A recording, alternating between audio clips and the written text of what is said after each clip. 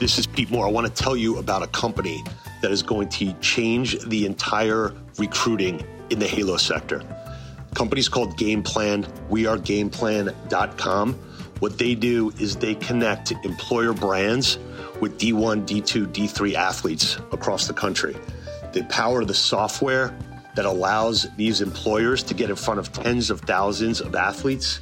If you watch the NCAA tournament, the hustle, grit, preparation, determination, and absolute desire to win embodies every athlete out there. Now you're going to be able to put your brand in front of those athletes, start to get them to understand after their college career, they can get into the Halo sector, go work at a studio, a health club, a fitness equipment company, supplements, anything related to this industry. They can now parlay those skills and bring it into the sports and fitness industry, that we are going to have the best athletes become the best employees and create the best companies. And that is the future of Halo. 123 Halo. We are gameplan.com. Check it out.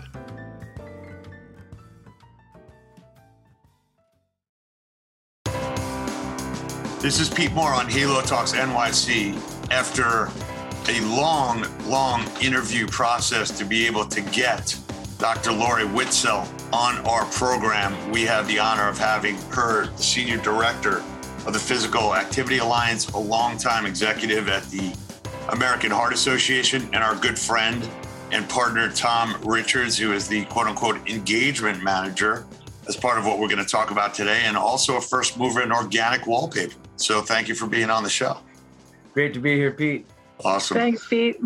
So most of our audience is very familiar with IHRSA, some of the policy and advocacy things that we're doing in DC now as part of that organization. You're at a much higher level of really moving, instead of moving needles, you're really moving boulders to get physical activity better understood and maybe, prescribed into this. It's kind of, the four of us could look at ourselves and say, well, what's taking so long?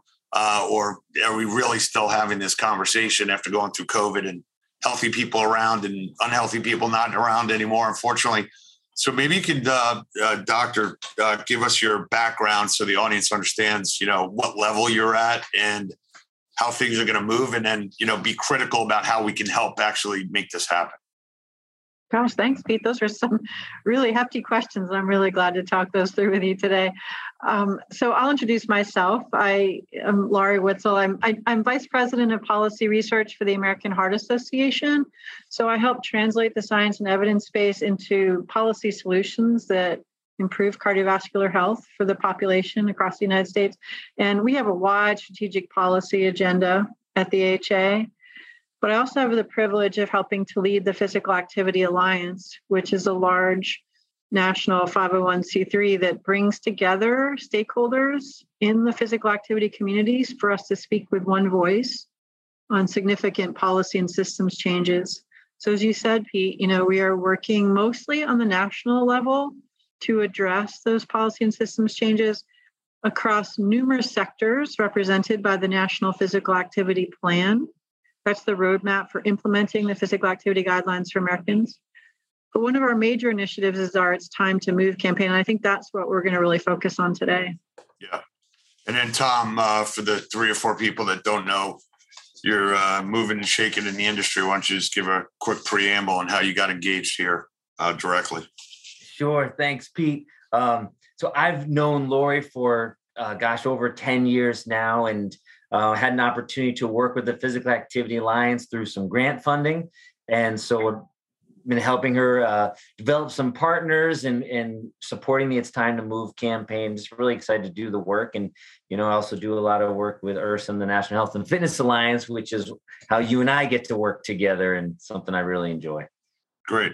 So, for the people on here that want to understand the initiative, It's Time to Move, there's going to be a PowerPoint PDF download in the show notes. It's obvious to me that, exercise is the focal point, and eating properly, is the pathway to a healthier lifestyle and a Halo lifestyle. So, Laurie, why is it taking so long for us to convince other people that we actually have to do clinical research to convince these people that exercise is good for you. So, kind of talk about the history that you've gone through and why you think we're actually at an inflection point and the change is going to occur rapidly.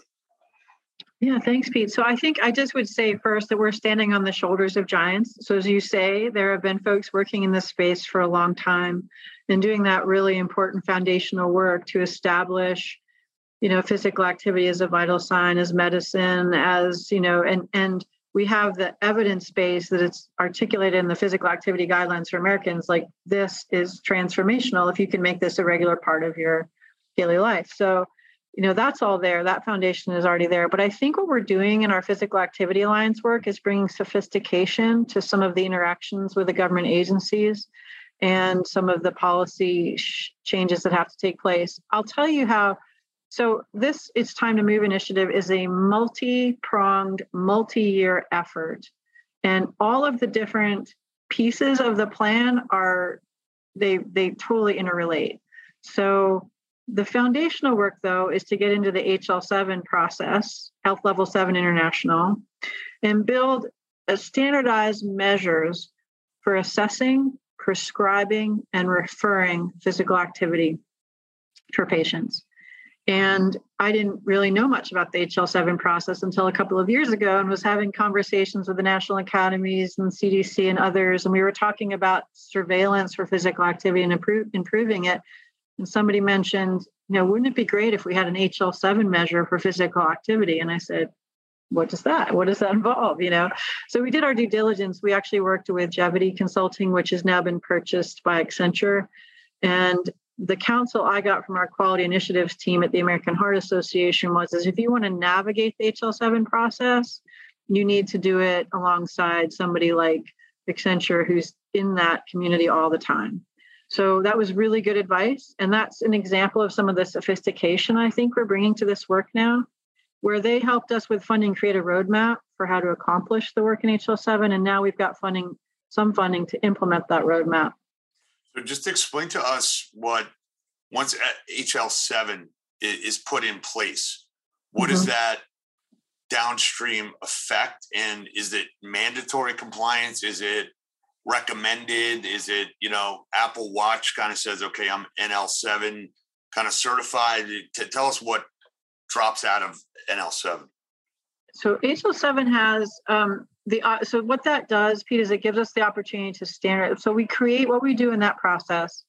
First, we build out a project scope, and that has to be approved by the community, and that has just been done. So the HL7 community has just approved our project. And now what we have to move, the next phase of our work is to move into the implementation guide development. And so the implementation guide is really critical because it gives the technical specifications behind the scenes for adoption. So the EHR it makes it easy for EHR vendors to adopt, for payers to take a look at, to develop the relevant WOINC and CPT codes. This is all, where it gets really wonky really quickly. But essentially what we're doing is creating the technical specifics to create the standardization. And we're not just standardizing the vital sign of physical activity. We're also standardizing how the provider asks about physical activity and assesses it, how the provider will prescribe physical activity, and how the referral will happen from clinic to community, because we've got to connect patients to resources in the community to be physically active. And this is where your community is so critical, because they are hopefully the target audience for getting that patient into fitness centers, into connected to health and fitness professionals who can offer and follow through on the prescription. And then what is that feedback loop back to the provider to let him or her know what happened? So all that is part of our implementation guide. We're going to be standardizing that so that it can flow, so the data can flow and follow the patient through healthcare delivery. But then you have to work with CMS, Centers for Medicare and Medicaid Services, to get coverage determinations for the exercise prescription for health and fitness professionals to offer it. Work with the American Medical Association on relevant CPT codes for billing for physical activity prescription. We're just opening up conversations with the Office of the National Coordinator right now, so that we can connect the wearable devices to the EHR, the wearable device information to that's one of our key goals in this, is not only is it self-reported measures of physical activity, but it's actual data from wearables that can get into the EHR too, to inform the conversation between patient and clinician. So let's take an example of Silver Sneakers, which is a program by Tivity Health.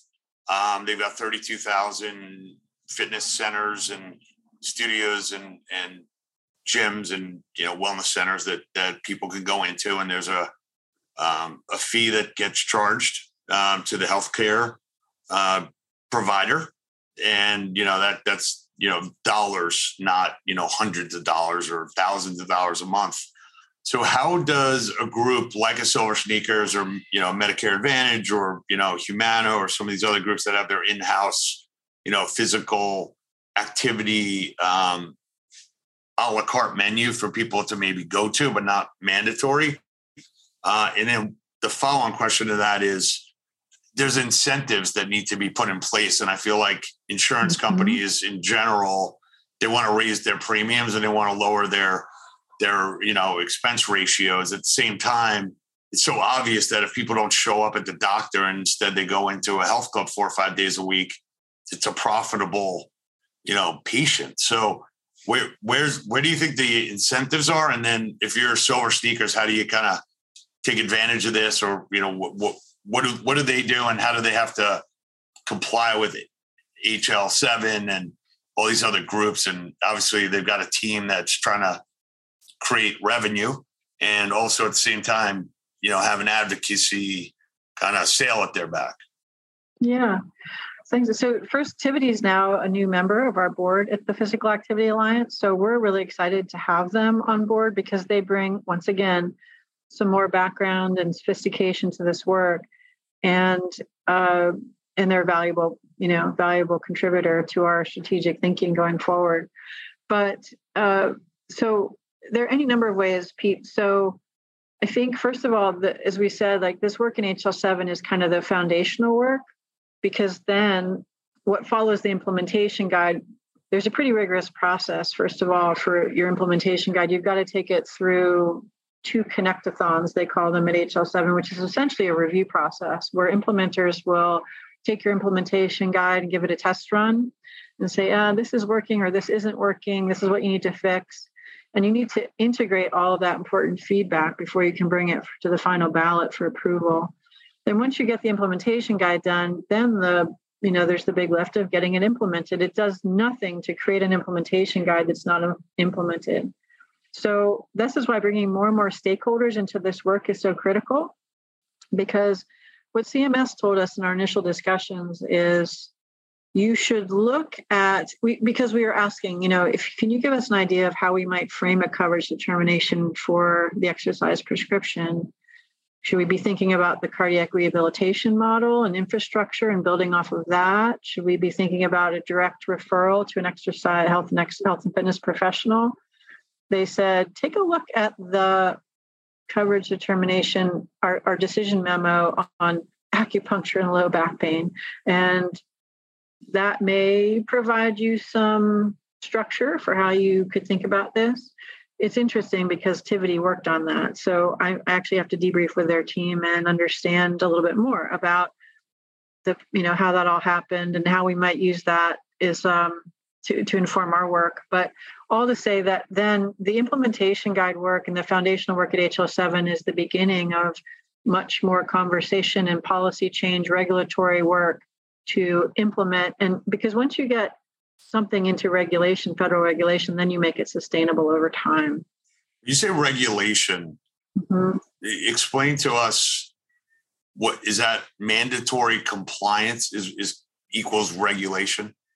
Yes, that's right. Okay. So that's the power that the Office of the National Coordinator has. It requires it helps regulate the information that goes into electronic health records. And so if we can get our physical activity measures into those required information that goes into EHRs, we've just taken a huge step. So that's one of our goals. So as an example, in order to force compliance, almost like when you check out of I'm buying an airplane ticket and I got to check off all these boxes. So hypothetically, or an illustration of that would be, okay, a doctor can't finish up their EMR record until they've provided a physical activity prescription, or else like the EMR doesn't save. Is that an example? It's not that would be, and I'd have to, I'm not sure it would work exactly like that, but you're exactly right, that would be part of the visit, that just like capturing blood pressure, just like capturing, other vital signs or other important parts of the conversation you have with your provider, that physical activity is one of those. And it becomes a regular part of every clinical visit, this assessment, and then acting off of that assessment, whether maybe the patient is already physically active and there's nothing more to do, but maybe that patient is really sedentary and we need to talk about next steps. Yeah, I mean, there's some really interesting devices that are inside of the health club, and Dave and Tom might chuckle on this, so you can go off mute if you want to chuckle. When you go into a health club, at some point they might put you on a Staiku, I think it's called, which is basically like a 3D image, like as if you're going through an airport, and like you see the image of yourself, and then it'll like take a bar and they'll say, okay, if you work out for 10 weeks and you do this, this is what your body's going to look like, and it basically like takes you back to like your normalized form. Versus, the body fat percentage that this machine is basically like recreated as an avatar. And then that's a great way to sell membership. It's a great way to create like hope and a roadmap. And if those things were in a doctor's office, it might be almost like a sales and marketing quote unquote tactic. But it works extremely well in the health club industry. Maybe you bring that into, the doctor's office, and some of them do have it. And then there's also, there's usually like a 20 pound of fat that's actually like on the counter of like a physical personal training area, and say, we'll get rid of all this for you. But as you kind of think through, okay, we're going to get these mandatory regulated things in the EMR in the industry on a one-on-one basis. There's a lot of creativity. And there's a lot of, knowledge. Like this guy named Lane Norton that basically like calls out people for like, hey, do you think that makes sense? But you're wrong. And let me tell you why, because I'm like a ninja of, health and fitness and movement and so on and so forth. So how do you kind of say, okay, I can get everyone to walk 4 times a day, 60 minutes a day, right? Like that'd be great. That probably solves half the problem, and stay out of these supersized places that like want to give you a doggy bag of, cheesecake for an extra 1,000 calories on your way out. So how much of this is, all right, I've got to get this into the system so people are aware of it and people start to comply with it. At the same time, I'm not going to take away the autonomy of, a personal trainer that specializes in, senior exercise physiology and tell him or her, this is what you have to do, on a workout. Like it's not going to go down to that level. No. What we want to be able to do is empower that exercise prescription to happen. And hopefully it's an evidence-based, exercise prescription. This is part of the conversation we have to have with CMS, like the certification / background of people who are offering that exercise prescription assuring. And there's probably going to have to be some kind of physician supervision or, healthcare professional supervision as part of a value-based healthcare team. And I think we're going to need some innovation, some pilot projects to kind of show proof of concept on how this all happens and is delivered.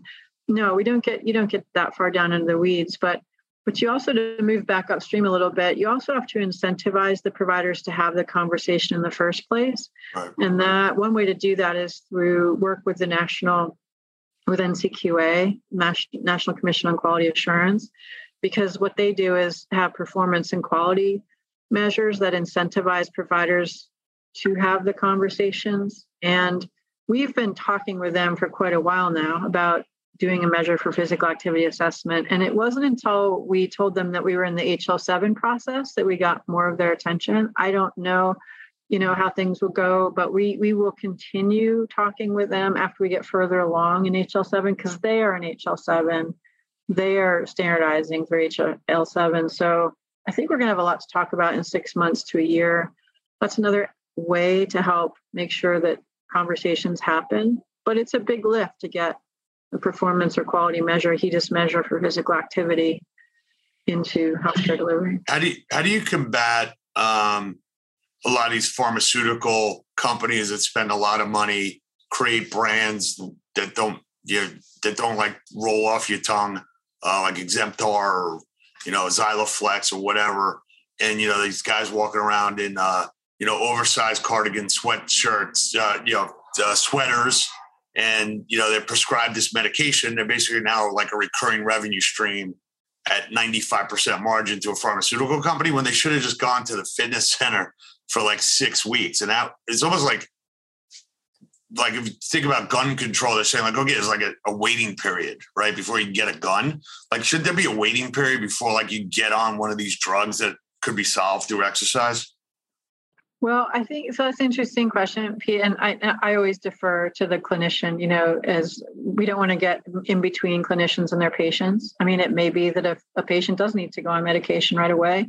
But on the other hand, I would hope that physicians and nurse practitioners and PAs are talking to their patients about exercise being that really important first intervention to improve their health and well-being. And that's why making this a regular part of the conversation gets that front and center.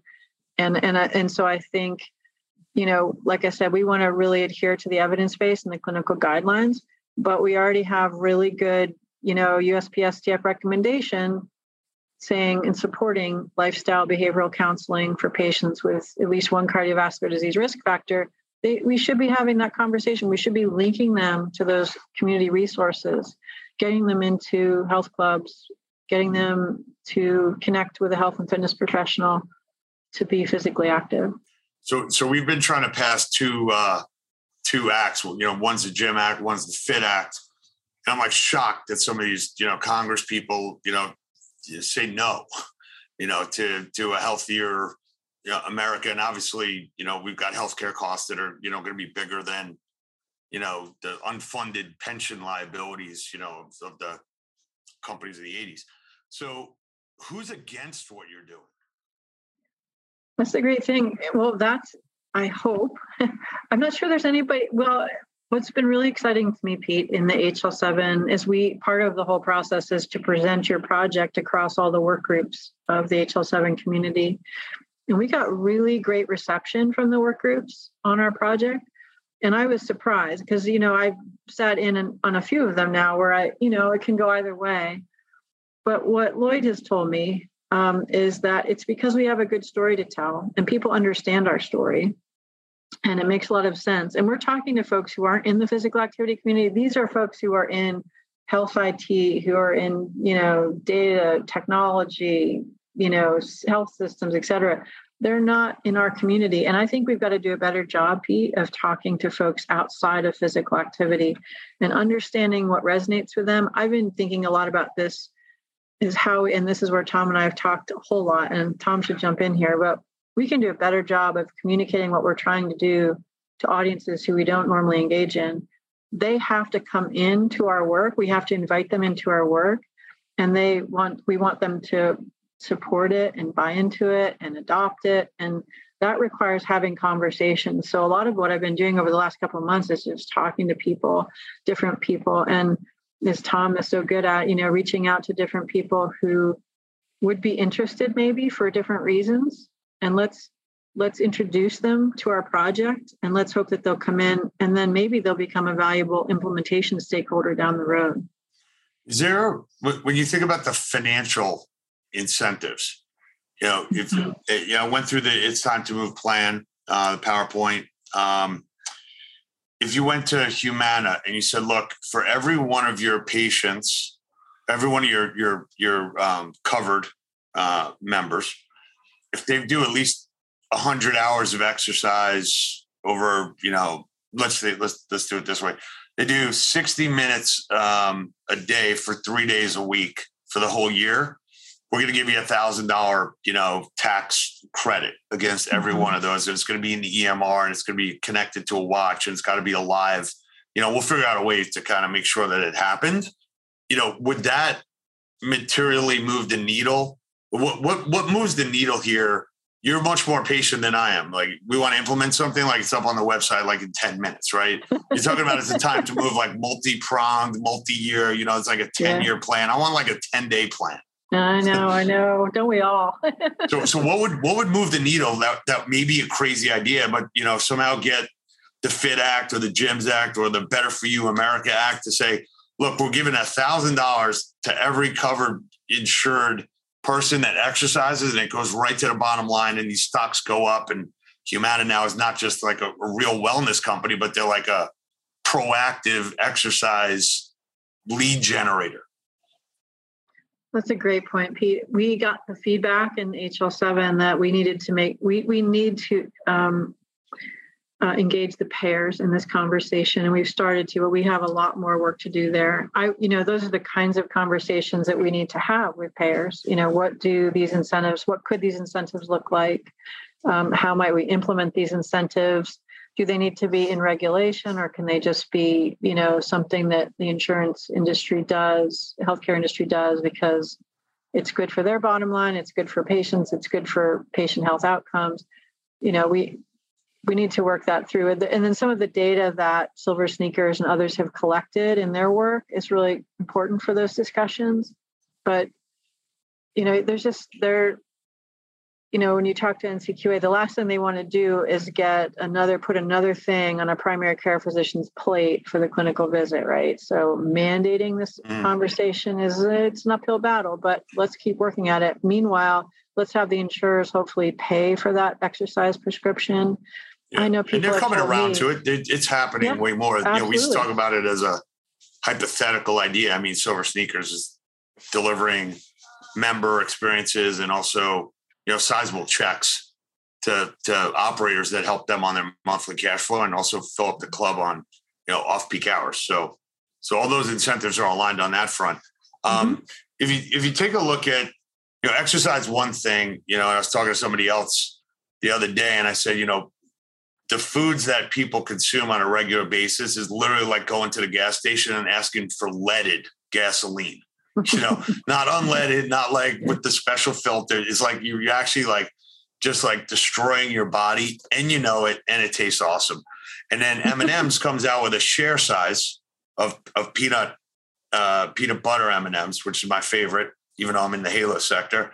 And now they have something that says share size, but I don't share with anyone. I share with myself. And then it says 4 serving sizes, and I don't put it back 3 times. Like, this is going down. So I'm really good at my multiplication by 4 for pints of ice cream and for M&Ms. So is there and then you go into the trail mix section and you multiply that 16 grams of sugar times 8, and you're just like somebody just consumed literally 70 cubes of sugar on this 2-hour flight.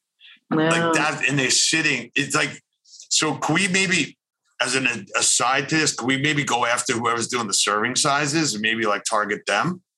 I mean, I'm all in on that. I want to know who these people are and who's testing. Yes.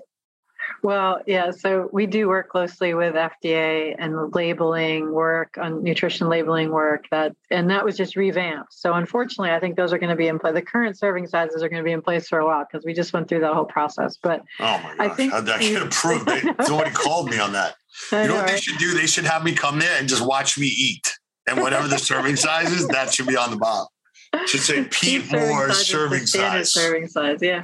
But not with mac and cheese, though, because that's an issue I don't want to talk about. But go ahead. Funny. But all to say, Pete, I think, there's always the need for patient empowerment, consumer education, and then provider education. I think providers need to be empowered to have these conversations. They don't always get that training in med school or in professional development, continuing education. So the resources you talked about a little bit ago, I think the more we can get those resources into the office right at their fingertips at the time of the discussion is really important. So that's, also part of this work. And this is why it's such a big lift. And there's so many parts and pieces to it, and it's all interconnected to make this happen on a regular basis. Yeah. So 2 things I want to ask you a question about. One is that there are rules and regulations. I don't think they're HL7. But there are rules between doctors referring patients to physical therapy, to health clubs, and there's these Chinese walls in place. And when you really think about it, on the side or next to a health club should be a doctor's office, right? And then, what's your prescription? Oh, just go right next door.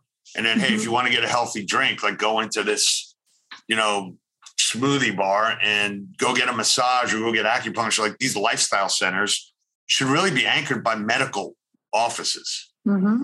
So that would be an ideal model, Pete. Yeah. And our local Y has done that. It's actually embedded in a healthcare system, so they're side by side. But I think there's some issues related to sharing of information and also financial transactions. And I don't know what I guess you do have control over the prescription and what that gets charged, but that all goes back to the insurance companies which are all consolidated now anyway. So they call BS on something if they, on their coded charge. So that's one, of in the future, try to combine the doctors and incent them to start with exercise and nutrition. Yeah. And then so that was one. And then the second question is, given all the counterparties and the influence that you have with It's Time to Move as in a multi-year, multi-pronged initiative. You like that? Multi-year, multi-pronged? I like that a lot. Could we shoehorn in some of the things that we want to do with you? Like, can we shoehorn in like that health clubs or studios are essential businesses? Well, it's time to move. We got to make sure we have somewhere to go. Right. So are there certain things that instead of us, like I'll just say it, and Liz is awesome. Liz Clark, who's joined us, and she's making waves, but we're like the kid at the lemonade stand, versus like the Starbucks across the street. Like we're not going to get the highest revenue or the highest influence. We're going to get some people that like want to talk to us and help us. But is there a way to go to your group and say, this is not only what we stand for as a mission, but these are the things that we need to happen. One, we need flexible spending accounts for healthcare related, whatever. It could be golf clubs. It could be a heart rate monitor. It could be a health club membership. That's got to be as high as reasonable, $10,000 instead of like $2,000 or $3,000. We want all these insurance companies to have to mandatorily pay for 10 visits a month at $5 a month to whatever place you choose. And if you don't use it, we're going to raise your insurance to the member. Because now I'm creating like an anti-sin tax against you for not doing what I need you to do. Like, how do we kind of take some of these things that we're all passionate about, obviously, that are multi-year, multi-pronged, I'll throw it in one more time, and work with you and kind of like have that as like a foundation to the clay that you're putting together.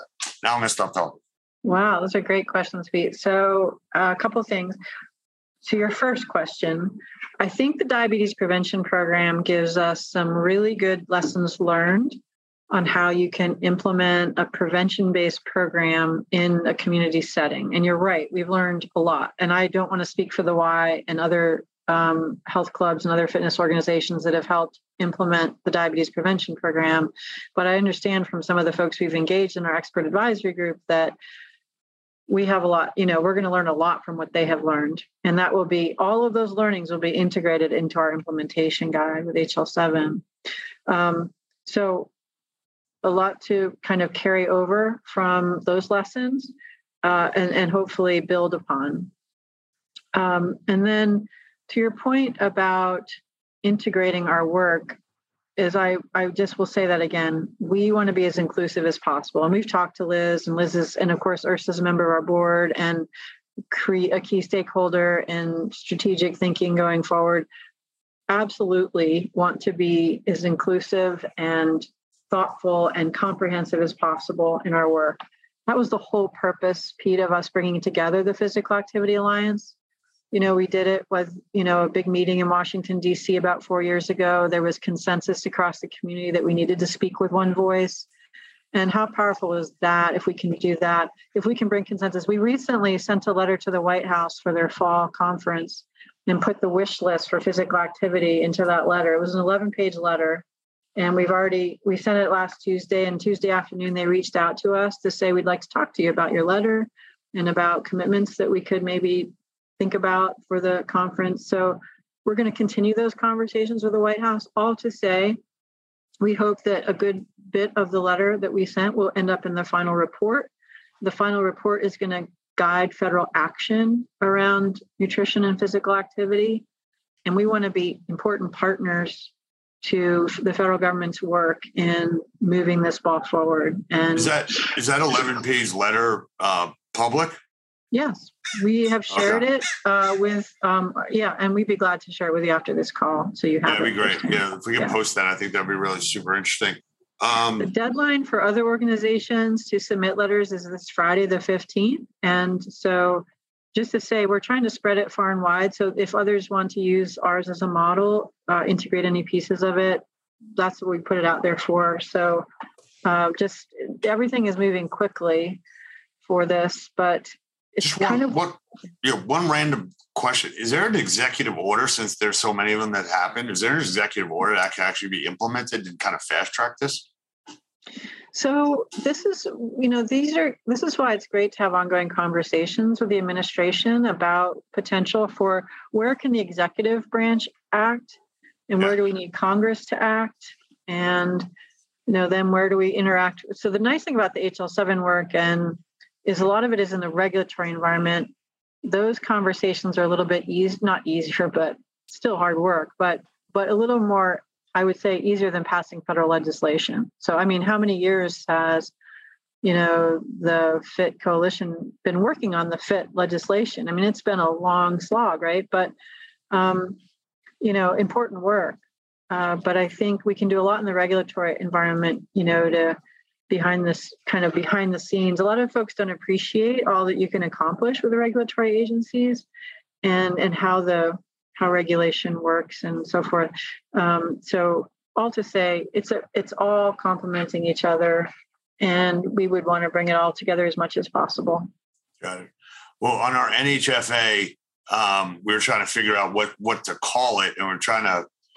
We still may do this, but the idea originally was let's get $1 per member per year, and then you create a budget that's 3 times the size of the U.S. Chamber of Commerce, because there's 60 million health club members.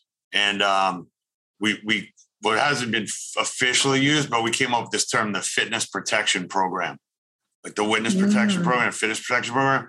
So my one question, you don't have to tell me if you like it or not. I came up with it. We'll just wait till the end. Now, it's time to move. Like, how important is that tagline? And how important is it? Incredibly important. Yeah. It's incredibly important. I think people underestimate what, I know we had a congressman on, he's like, I don't care what the name of the bill is. I'm like, you have to care, right? Yeah. Because it psychologically triggers something in your brain that is positive or negative right when you hear it. Right. So, Pete, we've just finished working with the Frameworks Institute. It's another resource that we hope to be releasing soon that helps us frame messages in the best possible way with policymakers. Because I learned through that process and the development of that resource guide that, and I think we all know that depending on who you're talking to, you're going to shift your messaging a little bit. But Frameworks helped us put a frame together putting we can put content into the frame across all the issues that we're working on. But that was really valuable for me. And I learned 2 things. Number one, that how we frame the message is different. What they're finding in their research is if you're talking to a Republican member of Congress, they tend to react more to, like things are in crisis mode. There's a real negative situation here. Let's act. Whereas on the Democratic side, generally, this is just general, they tend to act more when, by doing this, you could lift up the population. Sure. Those are 2 very different frames for the same thing that we're trying to accomplish. Mm-hmm. And so we're going to try to use that resource to rethink, and Tom's already been doing it, rethink how we do some of our communication around our work. Also say, Pete, I'm getting an appreciation for the importance of message research. And as you say, taglines, messaging, et cetera. And you guys have done it too. Like, that is so important. And if you want to get the attention of the person you're talking to, it's an investment, but I think it's a worthy investment. Yeah. I just feel like there's got to be I don't know how somebody vetoes it's time to move, right? No, I think it's time to sit, or be a couch potato. Like how could you stand up and say, I vetoed this for X, Y, Z reason? Like, you're just you should never be representing people. Right. You know what you're talking about. So in closing here, two things. One is, what can everybody do that's listening to this? How can we help?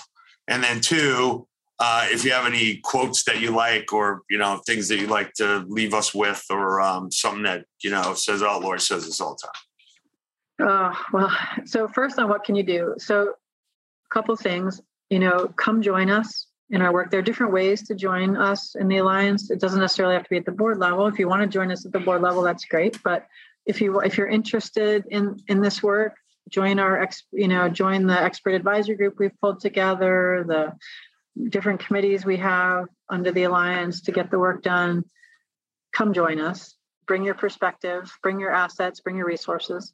Also, we do need funding. We've got the first year of funding in the bank. This is on a 5-year plan with the It's Time to Move initiative. We need funding for years 2 through 5. So we're still talking to potential funders, and that's going to be critical to bring. It's about, the ideal budget is about $1 million. To get this done is about $500,000. We need to bring that into our work, and so we're continuing those conversations.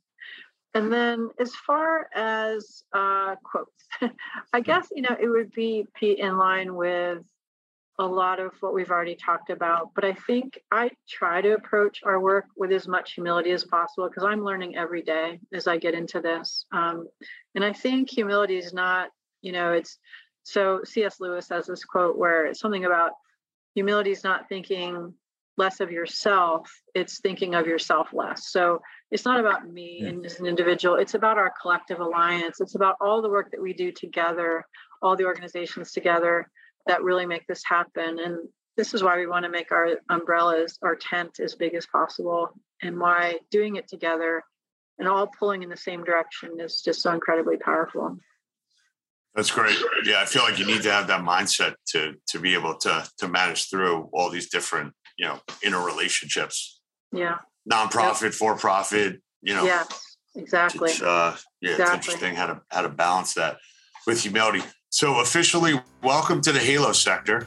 You are now one of our senior advisors and ambassadors, deeply embedded in DC, and will help us get to the next level, get us essential, get more people working out, eating less, enjoying their lives more, and appreciate what you're doing. And I'm glad we got connected, Tom. Thank you. And let's keep in touch on how we can really move some boulders here.